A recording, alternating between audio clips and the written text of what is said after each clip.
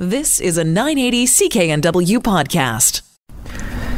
You're tuned in to Get Connected. It's a special travel edition. We are actually in China. I've got John Beeler here with me on this trip. We're visiting Huawei to learn more about the company, its culture, and how they actually make things as well.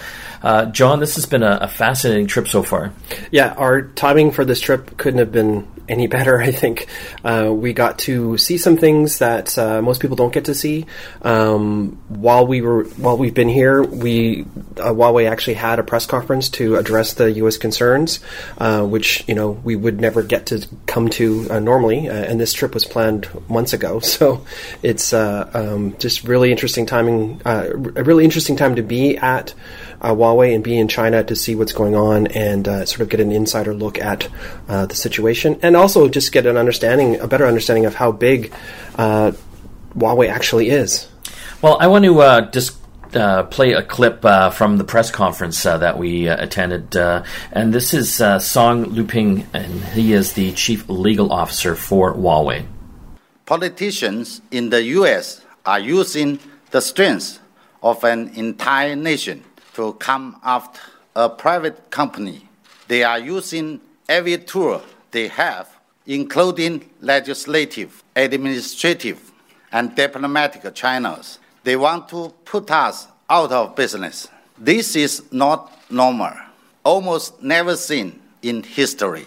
The fact is, the U.S. government has provided no evidence to show that Huawei is a security threat.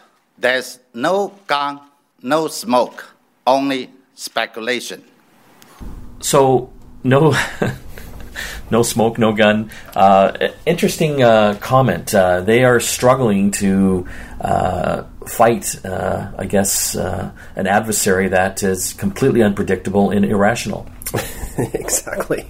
And there's no evidence. No one can prove anything yet. One of the things we got to see while we were here is their cybersecurity areas, and the rigorous testing and the certification process that they go through. You would think if there was any kind of smoking gun, those systems would kick in and take advantage of that. Well, they adhere to all, dozens of international standards when it comes to that. So in today's program, it's a really fascinating one, and I really encourage you to tune in. We will be going through the history of Huawei. We've got a great guest. His name is Brian Chamberlain. He'll tell us how it all began. And after John and I will talk about our visit to the manufacturing facility where they actually make the phones, and also their European-style campus. It's the most amazing campus that I've ever seen, and we'll fill you in on all of that. You're listening to Get Connected here on the Chorus Radio Network. We'll be back shortly after this. You are back with Get Connected. This is a special travel edition. Myself and our Get Connected expert, John Beeler, we are in China visiting Huawei. We are up in Shenzhen, and we'll also be in Hong Kong. And this has been a very fascinating trip. You just can't understand the scale and size of Huawei, how big they are here, and how many employees and campuses they have. I think, though, to help us understand Huawei and Huawei in the West, why we are where we are now, it's good to look back at the history. We've got a great guest for that. His name is Brian Chamberlain. He's the executive advisor for the Carrier Marketing Consultants Office at Huawei. We are in Shenzhen, China. And I really want to thank you for joining us today, Brian. Thank you very much. So I wanted to get you on the program. You are an American. You've been with Huawei a little bit now, 3 years? 3 years now. And you came from Cisco. That's correct. What brought you to Huawei? Layoffs. I was not laid off, but so many of my colleagues were laid off that I started finding the environment not the place where I was going to enjoy working. Big move. Moving an entire continent and country. And entire continent and country with my family. The biggest move was not for me. The biggest move was actually for my family. And how are they adjusting? Much better than I expected. So let's talk about Huawei. There's so many different perceptions, misconceptions about the company, especially with the current geopolitics happening with America. I wanted to talk about the history where Huawei came from. And I think from what I've learned so far, and you've done a great job explaining this to me, it really starts back in 1980 in Shenzhen, where we are right now, a sleepy little fishing village of about 30,000 people. That's correct. So Huawei began in 1987, but to really understand the environment, you have to go back to 1980 when China began this opening up and reform process. Because the transformation that happened in Shenzhen was truly incredible. It went from a sleepy fishing village with 30,000 people to what is today one of the most modern cities with close to 16 million people. You will not recognize the two places. That is a large amount of people in such a short period of time. And just geographically for the listeners, Shenzhen is pretty well just above Hong Kong. That's correct. And Shenzhen was chosen by China to become a special economic zone because of its location to Hong Kong. Because it was close enough to Hong Kong, they could develop relationships with the banks to help them bring in investment money to help Shenzhen grow. Let's talk about this special economic zone, because I think most people look at China, communist, socialist state, the state owns everything, but why set up these special economic zones? So if you look at the condition in China in 1980, things were not good. And the government recognized this. This is when Deng Xiaoping had taken over power, and he recognized that the government had failed to help the country prosper under the old rules. And so he said, we need to find a new path. He has these great metaphors. One of them is crossing the river by feeling for the stones, which means I don't know how we're going to get there. I just know that we need to go to this stone next, and then we'll feel around and we'll find the next stone to jump to. And so that's how he viewed these special economic zones. We're going to give 5 different regions autonomy to make their own rules and see how that plays out and see whether we can learn lessons that we can apply to the rest of the country. And out of those 5 zones, Shenzhen has really become the hallmark of it because of the spectacular growth this country has seen. 1980, it's started as a special economic zone. We go forward 7 years, 1987, and this is when Huawei is started. That's correct. So 7 years later, the entire city is under construction. We've seen a massive amount of people moving to Shenzhen to support the construction. But our founder, Ren Zhengfei, had been working in an electronics factory here, but had gotten laid off. And he's trying to think of what I'm going to do next. So he pulls together 5 of his friends. They scrape together as much money as they can. It turned out to be a tiny amount, $3,500. But thanks to a relationship he has in Hong Kong, he's able to go there, buy this telephone equipment from a Canadian company. This is the Canadian connection, which I thought was interesting. Mitel equipment, PBX equipment. That's correct. So he would buy the Mitel equipment from Hong Kong, come over to China, and then resell it. Now, the challenge for him at that time was that China had also recognized the problems in their telecommunications infrastructure. China had one of the lowest telephone penetration rates in the world in 1980. And so the country decided to invest a massive amount of money into telecommunications and open it up to all the Western vendors.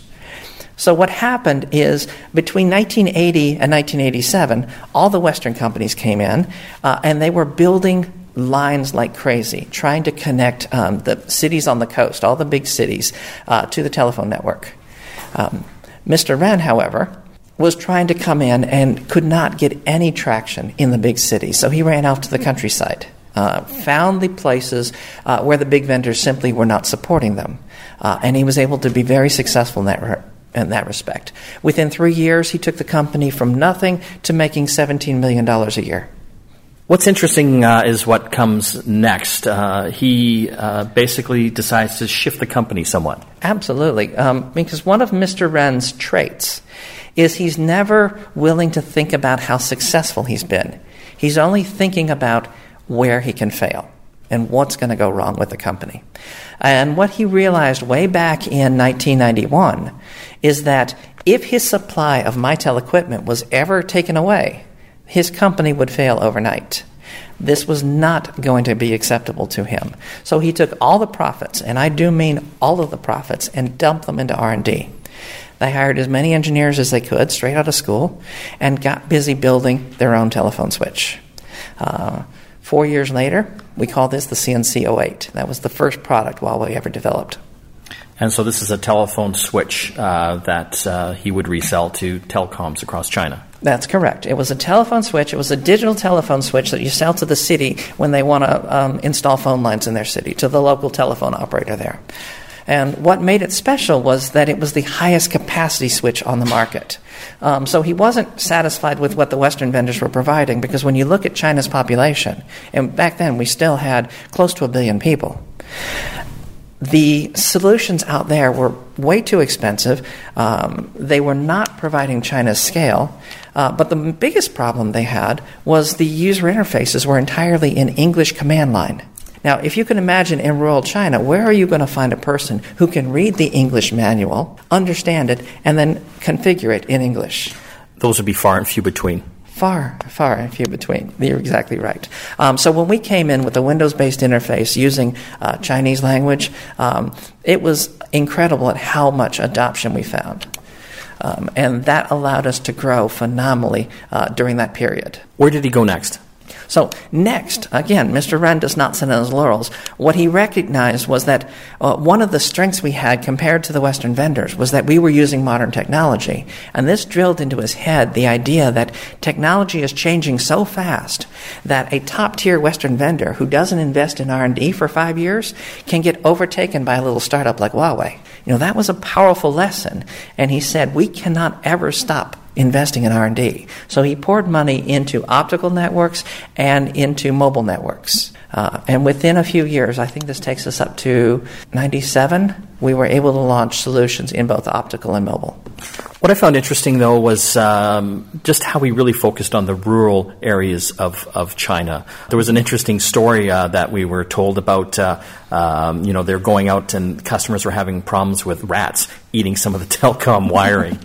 Well, that's exactly right. If you look way back in China, in the rural areas, there was a huge difference between what a data center looked like in the big cities, where it's clean, modern air conditioning, and then you go out to the rural countryside, and it's a closet, and that closet might or might not have a working air conditioning, and it certainly does not have the clean environment. One of our teams, when they started getting these failed products from around the country, we would look at it and said, how did this board blow up? And one of them got the idea that let's test it by pouring pee on the board. And funny enough, that's how the board blew up. Yeah. And what it turned out was that rats were coming in, and, rats live, they eat, they pee. And when they peed on the board, it goes up in flames. And so once we realized that, it made us start rethinking how we build these products and how can we protect it from this kind of environment. Many of the Western customers had been living solely in the big cities, so they only seen the clean, safe environments, whereas we're having to operate in a much different environment. And instead of trying to tell our customers, you better clean it up, you better make your data center look like that, we went the other direction. We need to make our products so they can work in that kind of environment. So no surprise later, fast forward 10 or 15 years, we're one of the first vendors that are building fully outdoor products. So from my perspective, we've been building outdoor products from a long time ago, because some of those data centers were not much different from being outdoors. So we're into the late 90s. We get into the 2000s. What's happening? So in the 2000s, this is actually a very difficult time in the West, because this is when the dot-com bubble blows up. This is when we see WorldCom failing. There's overinvestment. So all of the big vendors are downsizing. They're compressing. But in China, the country is exploding. China is laying fiber optic. What they realized is they now have all these independent telephone systems, but they're not connected, and it's making communications across the country very difficult. So they lay millions of kilometers of optical lines. And also the mobile industry is starting to take off. And China Mobile themselves bring in 220 million telephone subscribers. So we have explosive growth happening in China, whereas in the West, things are slowing down. And that's creating a lot of turmoil in the industry. If you look at the history of telecoms in the West, you'll see lots of bad things. But if you look at what was happening in China, again, you just see another era of explosive growth at Huawei. What's interesting throughout all of this, and I think this is an important point for the listeners to really understand, Huawei is not a state-owned company. Obviously, China is a different government than the West, but Huawei is owned by its employees. That's correct. Huawei has never been a state-owned company. This began in the very early days of R&D, because when Mr. Ren started bringing on as many engineers as he could afford, he actually brought on more than he could afford. And so giving shares of the company to the employees became one of the ways that he could compensate them and attract them to his company versus the other state-owned companies that we were competing with. And that was all done before the whole legal framework for an employee-owned company was. So I find it very funny when people come and question our ownership structure. They really don't understand that this company was formed before the laws that enabled the company were fully formed. So when you see things and they're not exactly how they work in the West, well, of course. So mobile obviously has been one of the large growth areas for Huawei, not only on the networking side. They were a big first runner in 4G, for example. That's correct. We were a big runner in 3G, in 4G, and now in 5G. And the reason we were big forerunners in all of these technologies was because we paid very careful attention to our customers. And I can give you the example, our first European customer, this was Telefort in the Netherlands. They were telling us how expensive it was to find sites to build mobile phone base stations on. And so we helped them rethink how you construct a base station, moving a lot of the equipment from inside a equipment room and move it onto the tower. So we were able to reduce the size by almost 90%. And that was instrumental in us getting a foothold into Europe. So obviously they could save on real estate costs, but when you reduce the size of equipment like that, the power consumption goes down dramatically as well, which is another cost. The power consumption to the equipment goes down, but also by moving the radio equipment right next to the antenna, the power going out to the receivers increases. So we were able to reduce the power consumed, but increase the power broadcast. It was a double win. We're speaking with Brian Chamberlain with Huawei. He's their executive advisor for the Carrier Marketing Consultants Office, about the history of Huawei. Some really fascinating stuff there. When we come back from the break, we're going to continue our conversation with Brian and talk about security and cybersecurity and some of the fears and concerns of the West. You're listening to Get Connected here on the Chorus Radio Network. Back after this. You're back with Get Connected. Mike Agerbo here. We are in China. We are visiting Huawei, trying to learn more about the company, visiting the various campuses and assembly lines. And I implore you to stay tuned. If you love robots and technology, John and I will be talking about our visit to one of their manufacturing facilities where they put together their P30 smartphone, and it is amazing. They punch out one of these phones every 30 seconds on just one line. So you can imagine the volume that they can be producing. And we'll also talk about their amazing campus. It is like a mini Europe. 12 cities modeled after European cities and housing and employing 40,000 employees in just this one location. But before we get to that, we're going to continue our conversation with Brian Chamberlain, the executive advisor for Carrier Marketing at the Consultants Office. So you guys are one of the top telecommunication network providers in the world now. We are in an interesting time. A lot of geopolitics are happening, especially with the U.S. There is a big perception that Huawei is spying on its customers. How do you respond to that? The perception that I have here is quite the opposite. Huawei is the strictest in terms of cybersecurity rules.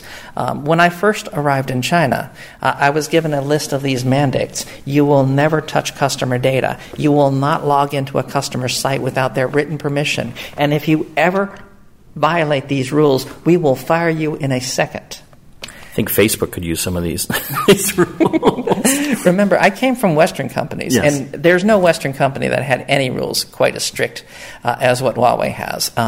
And so when I hear what's being told and when I see what we are being told, there's a big disconnect. And so there's a lot of information, and I find part of it is Huawei and China at fault, because we've been very bad at communicating our processes, our history.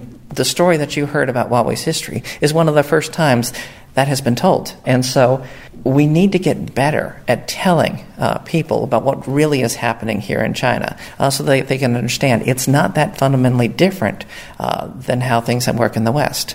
But we do have these very tight rules about security and about privacy. So these accusations that Huawei would plant black doors, the back door would be useless to me because if I ever used it, I've now broken that cybersecurity rule and I'm out. The idea that we would spy and collect data, again, employees who do that are not employees for very long. One of the fundamental differences is in a big company, these things will happen, and in the West, they get dealt with quietly. We have all these privacy rules that said when somebody misbehaves, we'll deal with it and we'll brush it under the table. In China, that doesn't apply. There's an ethics site, and I just got an email yesterday, the ethics email, and it lists, here's all the good things that happened, and here's a list of the people who broke the rules. Here's what they did and what happened to them. Name and employee ID, what they did, and what their consequences were.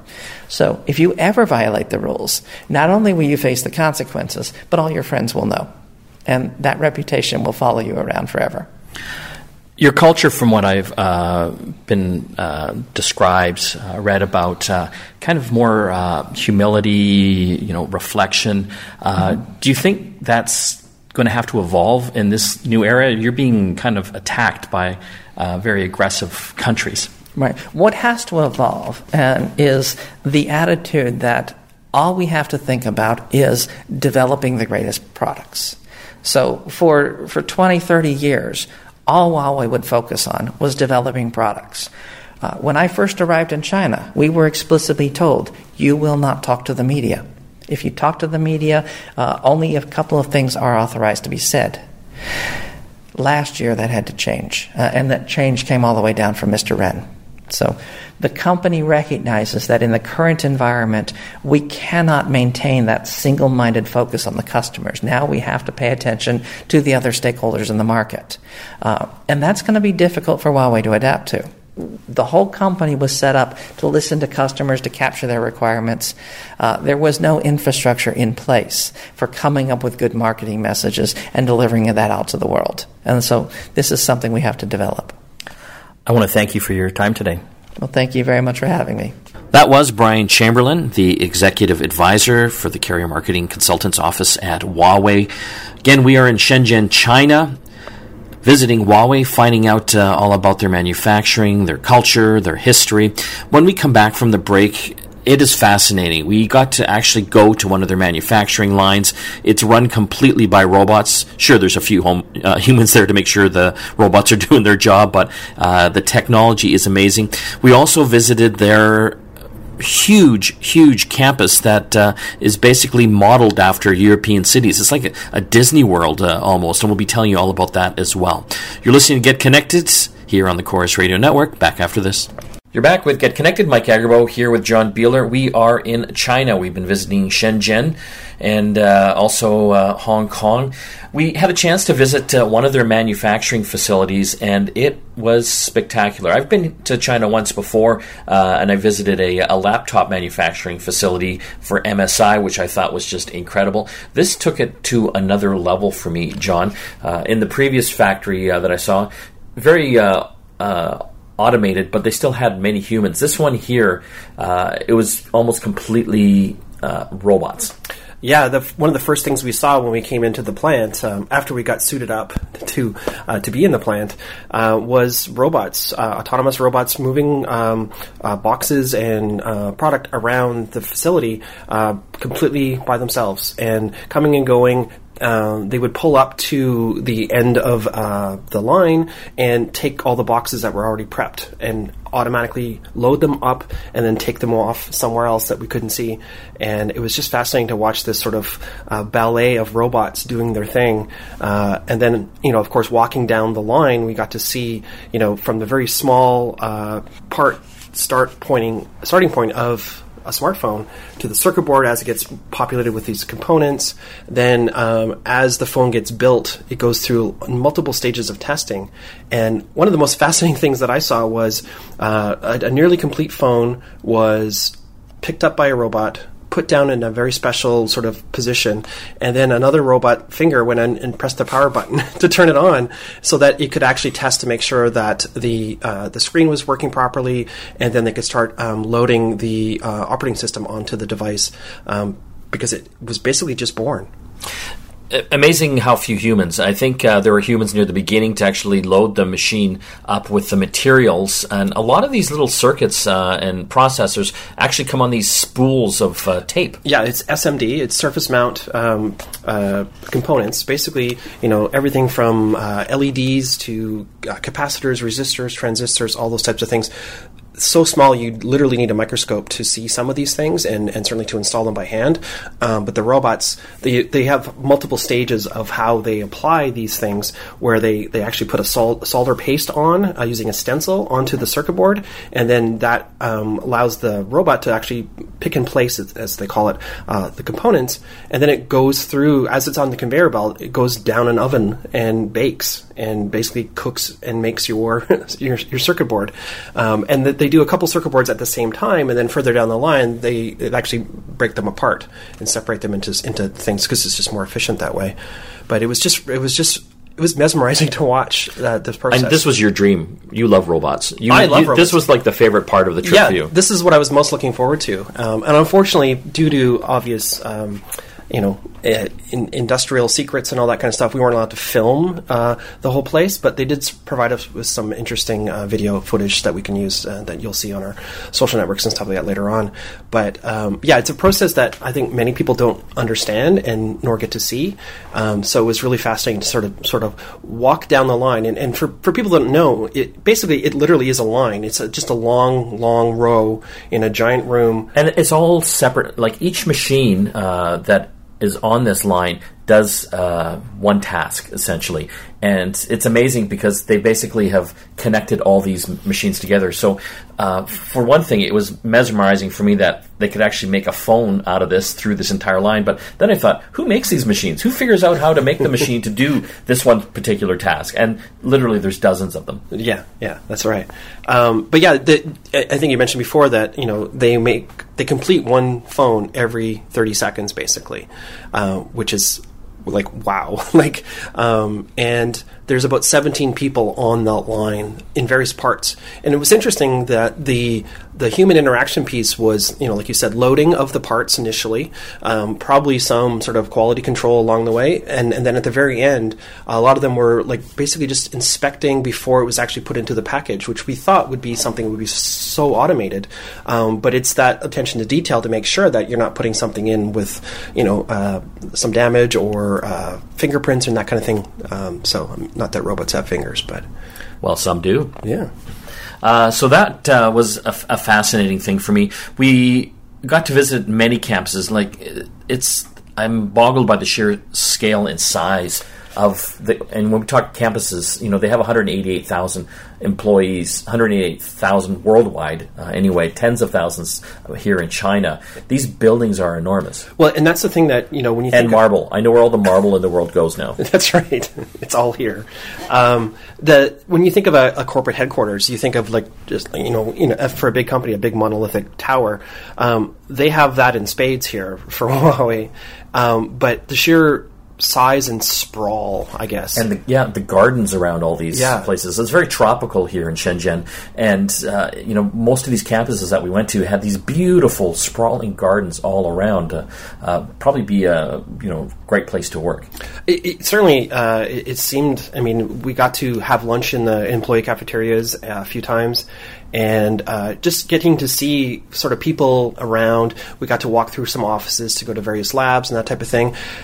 It looks like what you would think back home, what an office would be like. Yeah, they have cubicles, but they're beautiful. Yeah, they have plants everywhere and lots of fans. It is, like you said, it's quite tropical here. So I know, I kept joking to our Huawei people that were leading us around, it's so nice. I'm like, is there some underground cave where most of them work, in low light conditions? They didn't think that was very funny. No. I think they take a lot of pride in how they've presented the company to their employees. So what was interesting, too, is we went to their new campus that was north of Shenzhen. I forget the name of it again. It was the Ox Horn. Okay, this is the most amazing thing I've ever seen as far as campuses. I've been to the Microsoft one, Yahoo back in the day, Apple, Google. This is modeled after Europe. When I say Europe, there's 12 cities that I'm aware of that they have modeled different districts on this campus. There are lakes and creeks. There is a European train going around to connect everyone. I was waiting for It's a Small World to start playing. I know, where's the roller coaster? That's what I was thinking. It felt like Disney World. Yes. It literally is so big. It's and it's not just a facade either. These buildings are actually built architecturally accurately to represent those cities in Europe. And it really felt, and we were just in Europe not too long ago, and it really felt like we were in parts of those towns. Yeah, we weren't in China anymore. No. And it was just really neat, and everything's electric. Even the train, every time it pulls into the station, it stops for 30 seconds to let people on and off. It's actually recharging the batteries, which is, a crazy innovation. Yeah, the employees look pretty happy there. They certainly did, yeah. I mean, it's a beautiful place to work. They certainly have a lot of amenities, and I remember when we were at the factory, though, the umbrella parking spots. Did you see that? Oh yeah, just a wall of umbrellas. Everything was labeled, and it was that's John's umbrella, that's Mike's umbrella, and it was just hundreds of umbrellas. You could cause chaos by stealing everyone's umbrellas there. Yeah, I don't think they have a lost and found. No. We are in China right now with John Beeler. We've been visiting Huawei's campuses and manufacturing facilities. When we come back from the break, what's next for Huawei? They're still fighting with the U.S. Americans have cut them off from technology. Google won't be working on these phones in a few months. So if you do currently have a Huawei phone or potentially looking at getting one, you'll want to stay tuned for the next segment, and we'll dive into that. You're listening to Get Connected here on the Chorus Radio Network. Back after this. You're back with Get Connected. Mike and John here. We're in China right now. We've been visiting the Huawei campuses and manufacturing facilities. So where do we go from here? The Americans have put Huawei on their entity list, basically banning U.S. companies from sharing or selling technology with them. A lot of people, especially in Canada now, have purchased Huawei phones. There's an extension now, I think 3 months, where Google will continue to update the operating system and its apps. But after that, who knows? Yeah. And what does that actually mean? Does that mean that the Google Play Store will stop working for you? Or will you be able to continue to get your apps and updates that are separate from Google?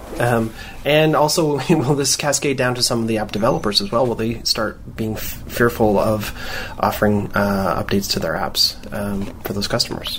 Well, what the interesting thing with Android is that it's open source. So Google kind of has its own version of Android with the Google Play Store. There are other Android stores as well. Amazon is famous for having their own Amazon Android store for their devices. So Huawei, has told us that they have been, anticipating these types of scenarios, and for years they've been working on backup plans as well. So we don't know exactly what those are, but I imagine there's some flavor of Android that they might have ready to go with their own store, essentially. And they've said numerous times during the course of this trip, because we've asked them numerous times, they're not going to leave any customers out in the cold. They're going to ensure continuity, whatever that means. No one can give us a specific answer to what that meant. I think the most important thing for most people, if they already have a Huawei phone, is to get security updates. And how will Huawei deliver those if Google's not allowed to play with them? So my overall thoughts, John, on the trip, when we got to visit pretty well everywhere, we got to ask anything that we wanted to.